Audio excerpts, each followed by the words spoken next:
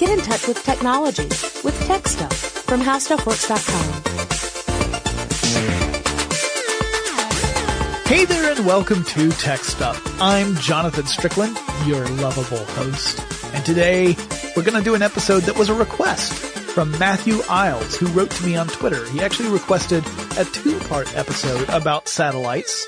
And I think it's a great idea. I don't know if I'll do a second part right away, but this first part is going to be a bit about the history of satellites, how they work in general, and also some cool information about them, like how relativity comes into play. I guess it's relatively cool. Whackity schmackity doo. All right, so let's talk about satellites and what they are. So a satellite is something that's in orbit around another object. And of course, Earth has had a satellite for billions of years. That would be the moon. That's a natural satellite. But if we want to look at man-made satellites, we have to go back a few decades. And in fact, the foundation for man-made satellites, the principles, the idea of what would be required go back well before the space race ever started. That would be Isaac Newton, who came up with the idea of what would be required to create a satellite. Now, that's not what he necessarily called it, but this was published in a famous thought experiment back in 1729. And at the time, he was really concentrating on gravity, which is pretty heavy stuff. So Newton's thought experiment was famous. People have talked about this a lot. You've probably heard about it. He said, what if you were to go at the top of a really, really tall mountain and you build a cannon on the top of that mountain and you aim that cannon so that the barrel is parallel with the earth below you. So it's at the same angle as the ground, down at the base of the mountain. You fire the cannon. The cannonball flies out and it moves away from the cannon, but it also starts to fall because gravity has been pulling on the cannonball the whole time. The gravity was pulling on the cannonball when it was in the cannon. It's pulling on the cannonball now that it's emerged from the cannon. Eventually, this cannonball is going to fall to the ground. And by eventually, it's based upon the altitude that the cannonball already is at. Doesn't have anything to do with the forward velocity so much as the altitude. He said, well, what if you were to pack more gunpowder in this cannon and you fire it? It'll go further because it's moving at a forward velocity that's greater than the previous one, but it still will eventually fall to the earth, really in that same amount of time. It's just going to be further out from your first shot. But then you keep packing more and more gunpowder in. And eventually you pack enough gunpowder in so that when you fire the cannonball, it is flying out at a forward velocity at a rate that is equal to how the earth is curving away from the cannonball. So in other words, the cannonball's falling toward the earth, but the earth is curving away from the cannonball at that same rate. So the cannonball never falls down to hit the earth's surface because the earth is falling away from the cannonball at the same rate that the cannonball itself is falling. This would mean that eventually you would shoot yourself in the back, because the cannonball would make a full rotation around the earth and come back to its point of origin. At least that was the thought experiment that Newton had proposed, which seemed like a really clever idea, but there was no practical means of testing it or putting it to any use back in Newton's day. It was just an interesting idea. It would not be until October 4th, 1957, and that's when the then Soviet Union made history by launching the first man-made satellite into Earth orbit, and that satellite was the Sputnik 1. But it was fairly simple. It was a ball that was silver in color. It was about 22.8 inches in diameter, which is around 58 centimeters, so not very big. And it weighed 183.9 pounds, or 83.6 kilograms. The body was made out of an aluminum alloy, and the shell of that aluminum was just 2 millimeters thick. It was actually two hemispheres of a globe that were connected together by 36 bolts around the circumference of those hemispheres. It had two antennas, and each antenna had two beams. So like four prongs extending backward from the sphere itself, almost like it had four legs. One pair of antennae were 7.9 feet long, or about 2.4 meters. The other pair was 12.8 feet long, or 3.9 meters. Inside the satellite, there wasn't a whole lot, not compared to what had originally been planned to put in the satellite.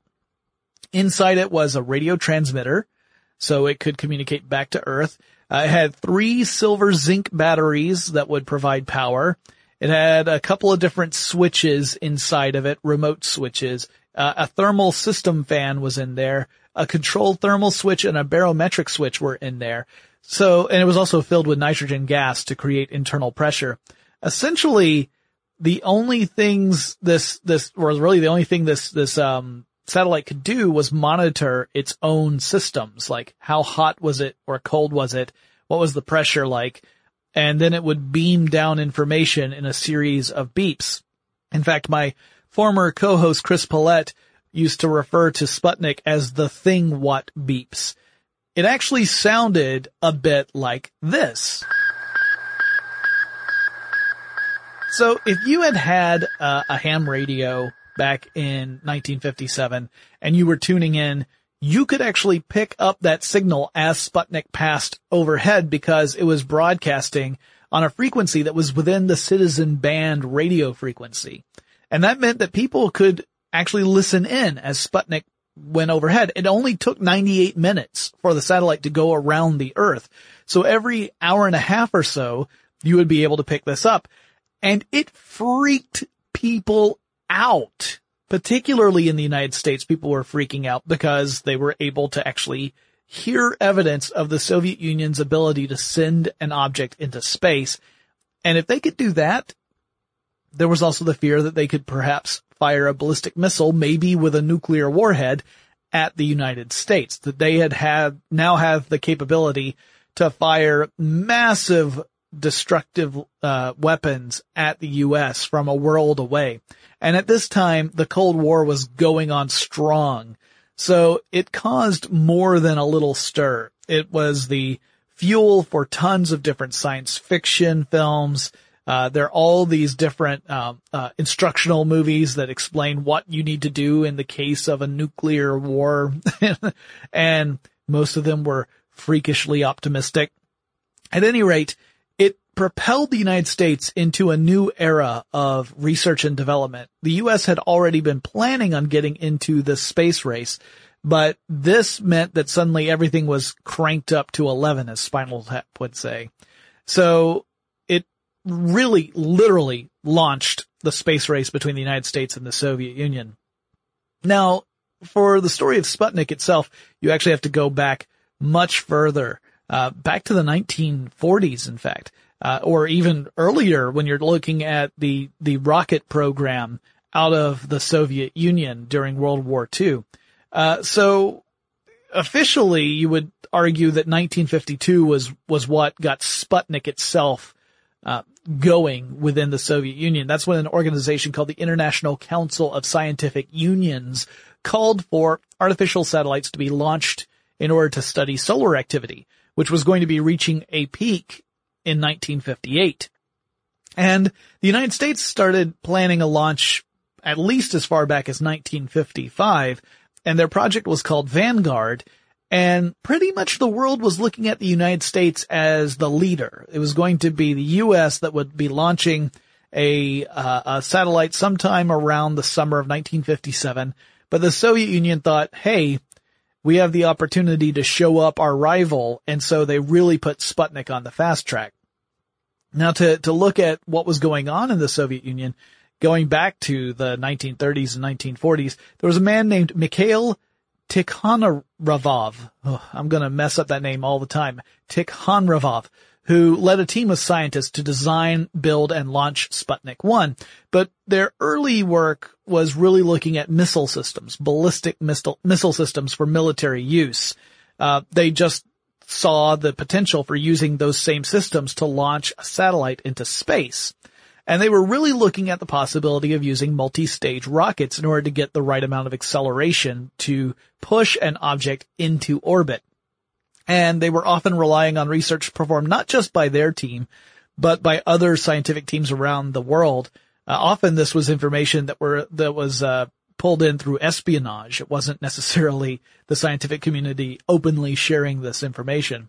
And originally, they were really looking at how can we make missiles, better missiles for the Soviet Union. The group would form in 1946, so not long after the end of World War II.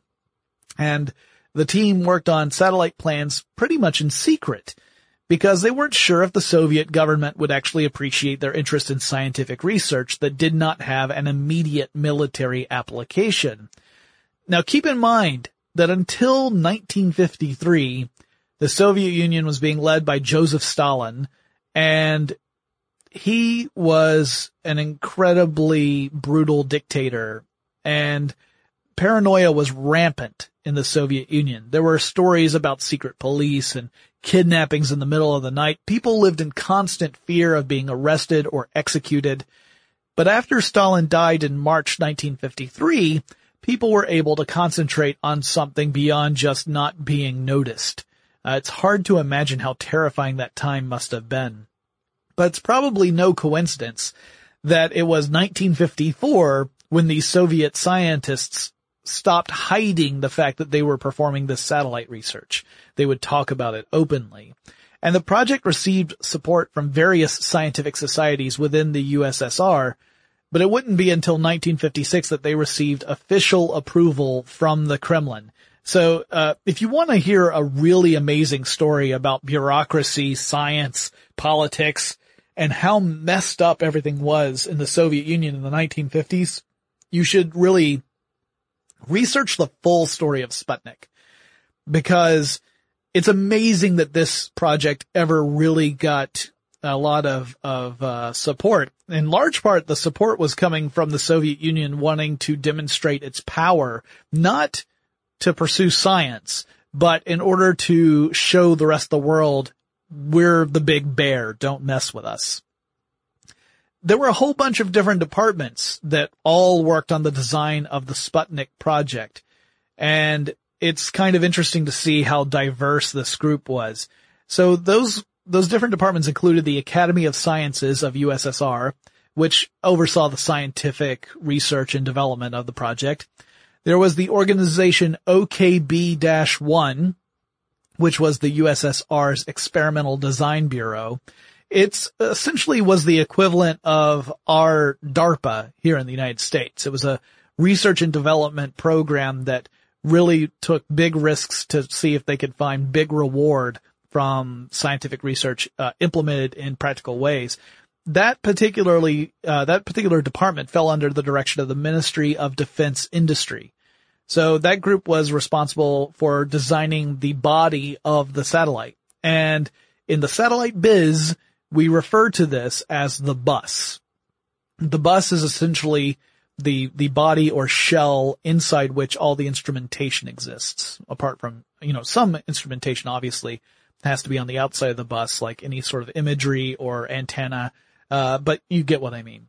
Next, we have the Ministry of Radio Industry. They were in charge of flight control systems, radio and telemetry systems. Then you had the Ministry of Shipbuilding. The Shipbuilding Ministry was responsible for designing the gyroscopes that would go in the satellite. You had the Ministry of Machine Building. They were responsible for ground processing, transport, fueling, and launch hardware. You had the Ministry of Defense itself, which was in charge of launch operations. You had the Ministry of Aviation Industry, which was in charge of the tracking systems, and the Special Committee of the Soviet of Ministers, which were all about the management and coordination of the program overall. Now, originally, Sputnik was referred to as Object D, and it was supposed to be a much larger, much more sophisticated satellite. It was not supposed to just be the thing what beeps. It was supposed to have a lot of instrumentation for actual scientific study with a collection of useful instruments, but the project suffered several setbacks in the design process that kept pushing back when they would be able to launch. And there was a growing concern that the United States was going to be able to launch a satellite in orbit starting on July 1st, 1957. So they had a new goal. They wanted to strip down their ideas to just the most essential elements to try and beat America to the punch. And they did. They were able to create a much smaller, more basic satellite, and they were able to launch it before the United States could send their own satellite into space. And they set a precedent. And in fact, not only did the USSR beat the USA, they did it twice. The second satellite, which was Sputnik 2, contained the first life form sent into Earth orbit, and that was the dog named Laika. And Laika was always destined to die during this mission. There was no plan for Laika to return to Earth safely. Laika was going to die inside the satellite, either by starvation or thirst. It was just or suffocation. It was just known that this was a one-way trip for the dog. The dog likely died due to overheating fairly early in the mission, based upon what the instrumentation was saying. And there have been a lot of webcomics, cartoons, and an amazing song, more than one song, but there's a great song called Space Doggity, which was written by Jonathan Coulton and obviously has a lot of influence from Space Oddity, from David Bowie's Space Oddity in there. Space Doggity, great song. There's actually a video on YouTube someone's put together with actual footage of Laika from Sputnik 2. And that's all I'm going to say about that, because otherwise I'm going to get all choked up. Because to me it's a very sad story, a necessary story. I totally understand why we need to use animals to test these systems, because clearly you can't just put a human in there and hope everything turns out all right. But it's still a very sad story to me, because I'm a squishy dog lover. I have a dog. And when I look at my dog and imagine what Laika was going through, I just fall to pieces. At any rate, the United States response to Sputnik was to go back to the drawing board. They had their Vanguard design that they had planned to launch, but they now felt that it was no longer a strong enough offering. They needed to come up with a better satellite to really be a good response to the Soviet Union's project. So the new USA project was called Explorer, and it was led by a rocket scientist named Wernher von Braun. Von Braun was a brilliant physicist, a very intelligent rocket scientist, but he had an incredibly dark past. He was born in Germany in 1912, and he was part of the Rocket Society as early as 1929. As the Nazis gained power in Germany during the 30s, von Braun chose to work for the German army to develop missiles. He wanted to continue his research and work, and it seemed like the most opportune place. And his work was instrumental in the development of the V-2 ballistic missile, which was a tool the Nazis used to some effect, perhaps not as great as it could have been, but certainly was a destructive weapon that caused a lot of damage and death. He was eventually awarded an honorary rank in the SS by Heinrich Himmler. It is said, however, that von Braun only accepted that rank because he and his team were worried that Himmler would be angry if he had declined it. So, at least some accounts state that von Braun didn't share the political ideology of the Nazis. He just saw this as the opportunity for him to actually do his work. And if he didn't join the Nazis, then he would not be able to do his work. Von Braun realized that Germany would lose the war. I think a lot of people realized that. It was getting to a point where it was undeniable. And so he made plans to surrender himself and his team of around 500 rocket scientists to the Allies, and offered to do research for the United States to help them develop their ballistic missiles further. So von Braun and his scientists would create a rocket research center that originally fell under the guidance of the United States Army, but eventually it would get shifted to a new organization called NASA, which was founded mainly in reaction to Sputnik and really be part of the space race. Explorer 1 would launch on January 31st, 1958, and it made an actual scientific discovery on its orbital flight. It discovered magnetic radiation belts around the Earth, which are now called the Van Allen belt, after one of the lead researcher on the project. Now these days, satellites are way more sophisticated than Sputnik or even Explorer 1. And they typically use solar panels to capture solar energy and convert it into electricity that is used to charge batteries for power. Some of them actually use fuel cells rather than batteries to generate electricity. And we've used nuclear power in some probes that we've sent away from our planet, but in general we tend to be a bit skittish about the idea of putting nuclear power into stuff that's going to be orbiting our own planet. Satellites tend to have some pretty sophisticated stuff inside them these days, like computer control systems, which were well beyond the abilities of the early satellites, which had electromechanical controls. But now we've got computer control systems, radio communications, attitude control systems. Attitude in this case isn't about personality, but rather the satellite's orientation with respect to the position of the Earth. And satellites can have different shaped orbits. Some have circular orbits, which are very regular and predictable. But some have elliptical orbits. And elliptical orbits are interesting because a satellite will travel at different speeds along its orbital path. So there are 2 points along that path that we call the foci of the elliptical orbit. The point that's closest to the planet is the perigee. And that's the point at which the satellite will be moving fastest through its orbit. It's like, think of it like the slingshot effect. The furthest point from a planet, the furthest point in the orbit, the satellite's orbit from a planet is the apogee. And that's where the satellite will move the slowest in its orbital path. Now, launching a satellite into orbit obviously requires rockets. And in a rocket launch, a special system is used called the inertial guidance system, which calculates the adjustments needed to push a satellite into the correct orbit. I'll talk about the different orbits in a second. Typically, rockets are fired so that they head eastward, and that means that the Earth's rotation gives those rockets a speed boost. It's like the rockets are actually flying faster than they really are because of the relative motion of the Earth. If you were to launch your rocket at the equator, you would get the biggest boost because the Earth bulges out there. It's the largest diameter. So here's how you would determine the boost you get to your speed. You take the Earth's circumference, which is about 24,900 miles or 40,065 kilometers. You figure out how fast the Earth rotates, which is 1 full rotation in approximately 24 hours, which gives us a speed of around 1,038 miles per hour or 1,669 kilometers per hour. That's the rotational speed of the Earth. That's actually at the equator. If you were to look at a launch facility at Cape Canaveral, the rotational speed is different because you're further north of the equator. You're not at the thickest part of the Earth.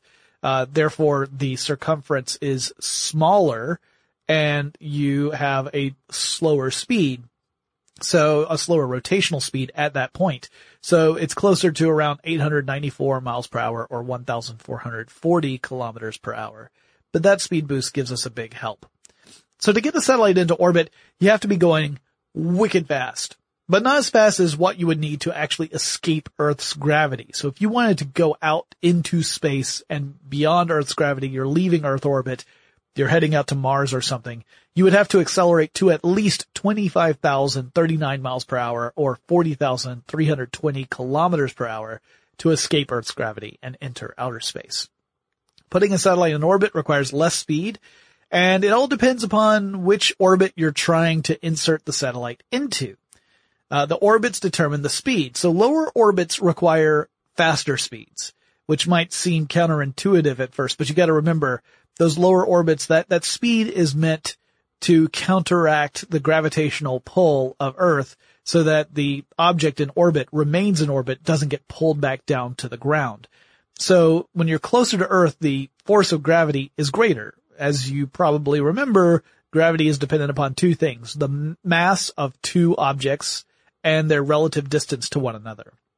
So as distance increases, gravitational pull decreases, and you don't need to counteract that with more velocity to make sure an object stays within its orbital path and doesn't deteriorate and fall into the Earth. So higher orbits require lower speeds, and if you get far enough out there, you can have a satellite that orbits at the same speed as Earth's rotation. Those would be geostationary orbits. They would appear to be directly above a fixed point on the Earth, and they would not move from that point. I'll get into that more in just a second. First, let's talk about the various types of orbits from an altitude, because we can describe orbits in different ways. You can describe their orbital pathway, whether it's circular or elliptical. You can describe it in its altitude, and you can describe it in its orientation, as in, is it equatorial? Is it directly above the equator? Is there any degree of inclination? Is it a polar orbit, which goes north-south, not east-west? Lots of different ways to describe them. So from an altitude perspective, we start with low Earth orbit. That's the one closest in to the Earth. And that's in a range that's between 111 miles and 1,243 miles above the surface of the Earth. In kilometers, that would be 180 to 2,000. This tends to be the altitude we use for satellites that collect surface observations, photography, weather satellites, that kind of thing. When you go further out, you get to medium Earth orbit. That's in a zone that's between 1,243 miles and 22,223 miles, or in kilometers, way easier, 2,000 to 36,000 kilometers. Navigation satellites like GPS tend to be at this altitude, although some are at higher altitudes. Then you get to geosynchronous orbit. That's when you are at an altitude that's greater than 22,223 miles. In other words, greater than 36,000 kilometers. The orbital period is the same as the Earth's rotational period, meaning it takes a full day for the satellite to go all the way around the Earth. There is a subset of geosynchronous satellites called geostationary satellites. So, all geostationary satellites are also geosynchronous, but not all geosynchronous satellites are geostationary. If you have a geostationary satellite, that's one of those satellites that remains over a fixed position on the Earth's surface. So you could build an antenna at that point, pointed straight up into the atmosphere, and it's going to be aimed directly at that satellite. And as long as nothing changes in that satellite's orbit, things do change over time, so you have to correct it occasionally. But as long as nothing changes, the antenna and satellite will always be in alignment. That's a geostationary satellite. It doesn't matter if it's day or night, you're always going to have a direct line of sight between the antenna and the satellite. I mean, the satellite's going to be too far away for you to see it, but there's a direct line of sight as far as the antenna is concerned. All geostationary satellites are geosynchronous, like I said. But if the opposite isn't true, what's going on? How are geosynchronous satellites that aren't geostationary, how does that work? Well, a geosynchronous satellite does make one orbit around the Earth in the same amount of time it takes the Earth to make one rotation in inertial or fixed space, which is also called a sidereal day. It's actually not 24 hours. Specifically, it is 23 hours, 56 minutes, and 4 seconds of mean solar time. If the satellite has any inclination or a non-circular orbital path, it will not be geostationary. The satellite will appear to roam over the Earth's surface. So in elliptical orbits, those egg-shaped orbits, the satellite would be moving at different speeds along its journey. Remember the perigee and apogee. It's going to be moving at different velocities as it goes around the Earth. Inclination, by the way, is the angle between a reference plane and the orbital plane. The reference plane in this case, we're talking specifically about the equator. So imagine you've got the Earth's globe. You've got it tilted at a slight angle because the axis is on an angle, and you've got the equator. If you have a geosynchronous satellite directly above the equator, it's going to be geostationary. It's going to stay around that fixed point. But if you go north or south of the equator and you place a satellite there, it will not stay above a fixed point. Its orbit is going to be slightly angled. That's the inclination we would talk about. So as it would go around the pathway, it would actually roam over the surface of the Earth.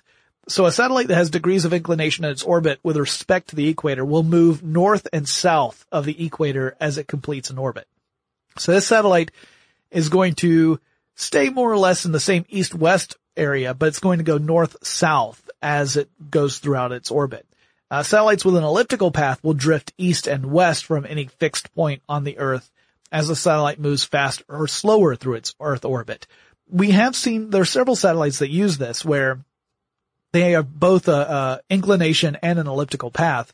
So they make this almost like a figure 8 kind of pattern over a general region of the Earth's surface, which could be really useful for things like communication satellites or even GPS in that sense. There are some GPS satellites that work under this principle. Geostationary satellites have a view of about 42% of the Earth's surface. Just a single geostationary satellite can see about 42% of the Earth's surface from where it is. So if you just create a network of a few geostationary satellites, you can get a view of practically the entire Earth, really everything between 81 degrees south and 81 degrees north. Beyond those degrees, you wouldn't be able to see it just from the way the Earth is curved, but you'd get to see everything between the two. Geostationary satellites tend to be used for communications. It's a great solution for us on the ground because you don't need to move the antenna on the surface to stay in contact with the satellite. If the satellite were drifting, if it orbited the Earth multiple times during a rotation, you would constantly have to adjust your antenna to remain in contact with the satellite. And there would be times where you would be out of contact with the satellite. It would have the Earth between you and the antenna. So geostationary makes this easy because it's always going to be directly above the antenna. So it makes an ideal communication satellite in that respect. But there are a limited number of slots for geostationary satellites. You know, you could go to different altitudes, but you're going to be stuck at that equator plane. So you don't want satellites to collide with one another, obviously. That would destroy or at least damage one or both satellites. And you don't want the actual data communication to interfere with each other. So you have to separate them out by space. You can't have them packed in too closely together. And a satellite in geostationary orbit will not stay there forever. Other gravitational forces from the sun and the moon, plus the fact that the Earth is not perfectly round, will cause the satellites to increase in inclination over time.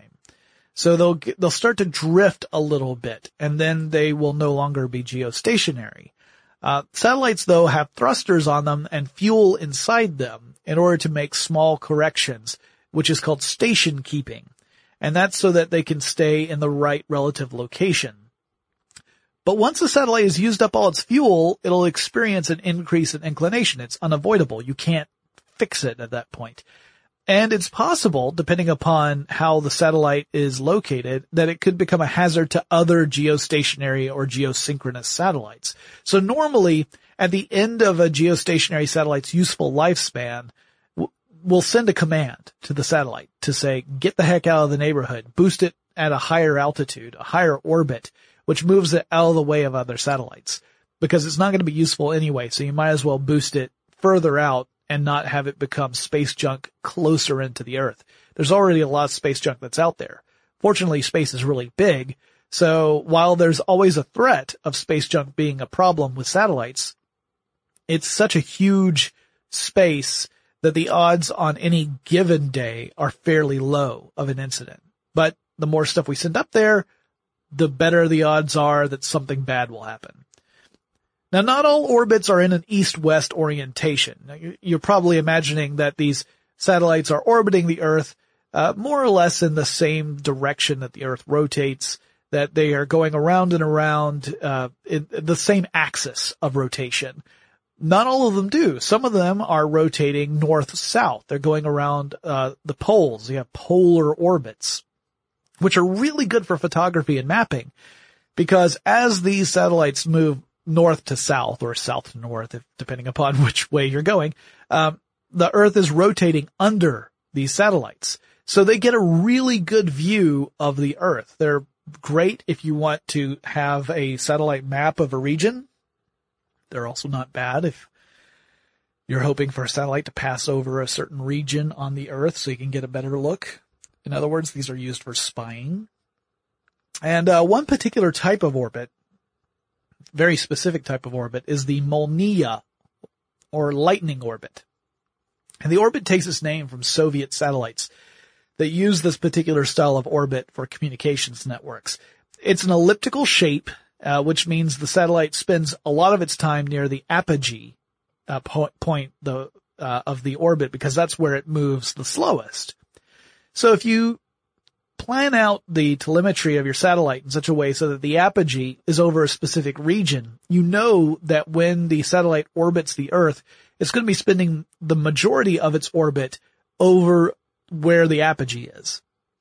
So if you locate it in a place that you're interested in, you're going to get more coverage of that region throughout the duration of the orbit of the satellite.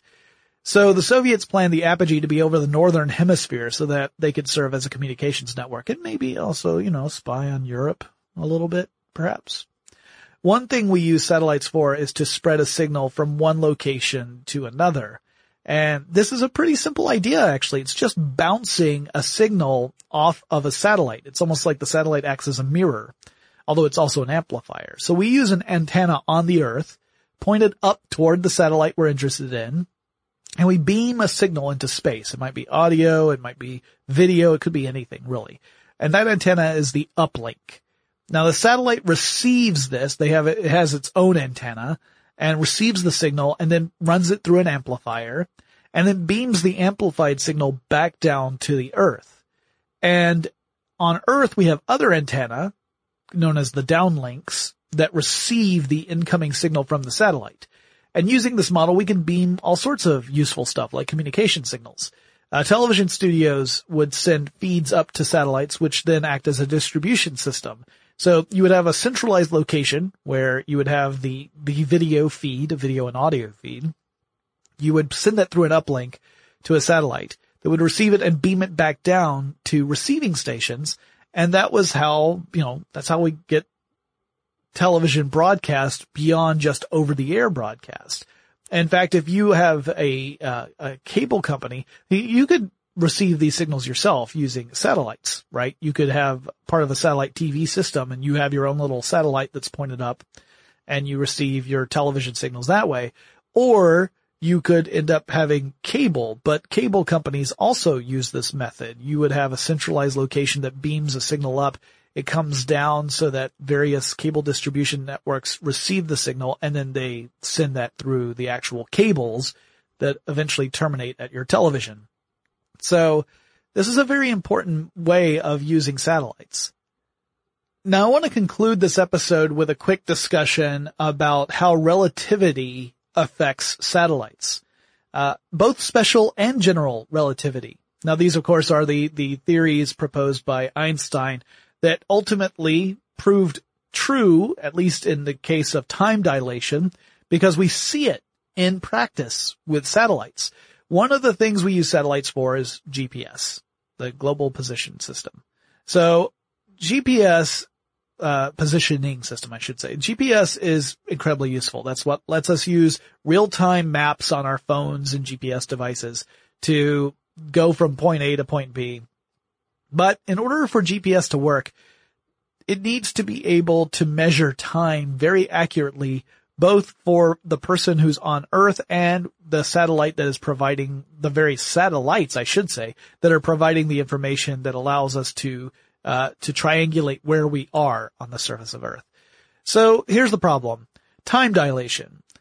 Einstein's theory gives us some issues with time. Special relativity tells us that the faster we move relative to an independent observer, the slower time seems to pass for ourselves.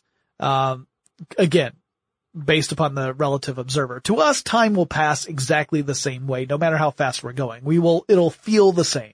So if you get on a spaceship that's going near the speed of light and you look at your watch, the second hand's going to tick away as if you were on Earth.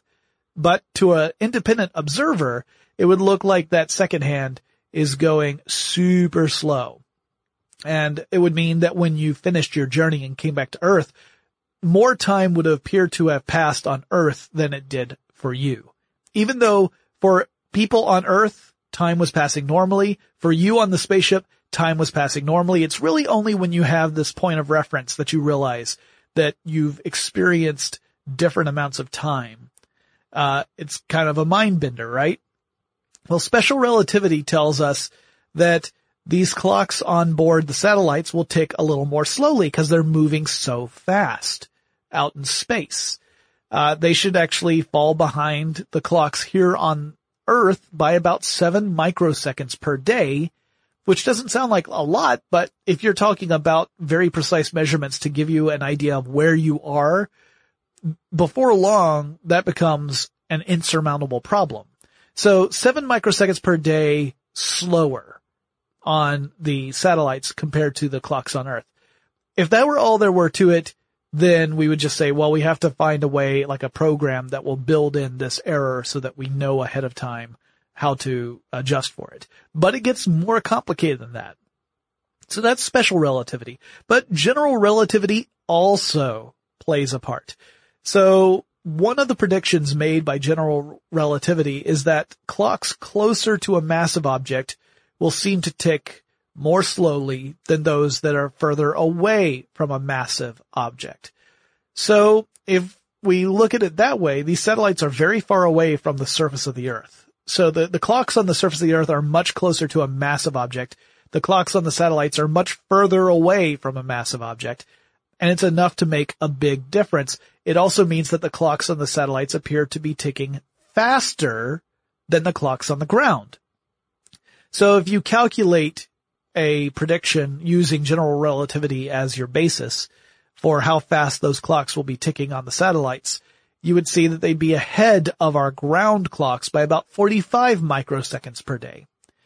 Now this actually means that you have to take the difference between the 45 seconds in advance and the, or 45 microseconds in advance from general relativity, and you have to subtract the 7 microseconds behind from special relativity, and it tells you that the clocks on board the satellites should tick a little bit faster than the clocks here on the ground by the tune of 38 microseconds per day. You take those 45 microseconds ahead from general relativity, subtract the 7 microseconds from behind from special relativity, and you get 38 microseconds ahead, net. So it again is enough for it to cause a high precision system like GPS to have errors after just a few days. So you have to correct for that. You actually have to create a navigational fix so that the system is accurate. Otherwise you would get errors in where the map would say you were. You would look at the map, and as time would go by, these errors would get worse and worse to the point where it would show you locations that are just ridiculous. You'd be blocks away from where you actually were. And more if time went on long enough and the GPS satellite system was limited. So you're talking about, errors of around 10 kilometers every day. That's a big deal.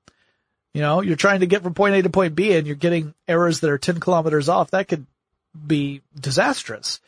So it would actually be useless after a very few days.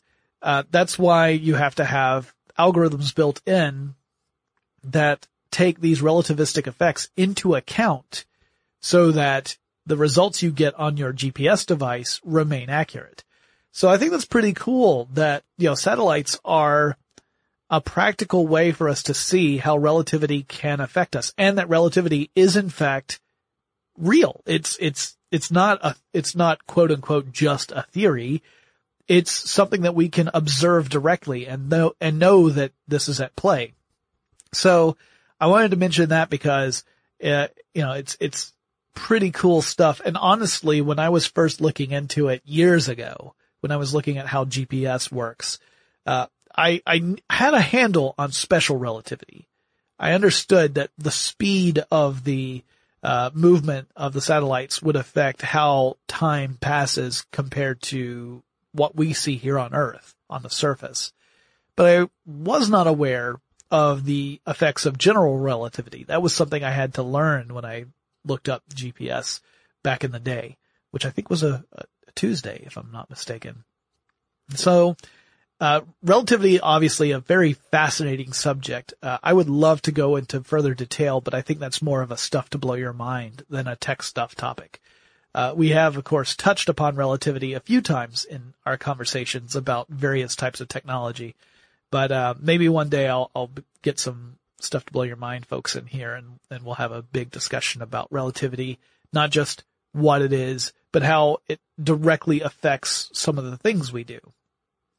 All right, so that wraps up this discussion about satellites, and I may do a future episode where I go into more detail about the different types of satellites, the instrumentation that is aboard these satellites, how they work, who owns them, maybe some interesting stories about notable discoveries that satellites have made and notable incidents that have happened because of satellites. There's a lot of information out there, and it's really fascinating stuff. So that might end up being a future episode. Heck, it might be the next one. I haven't yet scheduled what my next episode will be, so keep an ear out for that. But if you guys have suggestions for future episodes, why don't you do what Isles did? You know, it was very helpful sending me a message, whether it's on Twitter or Facebook or email. So the email address for this show is techstuff@howstuffworks.com. Or drop me a line on Facebook or Twitter. The handle at both of those is TechStuffHSW. And I'll talk to you again really soon.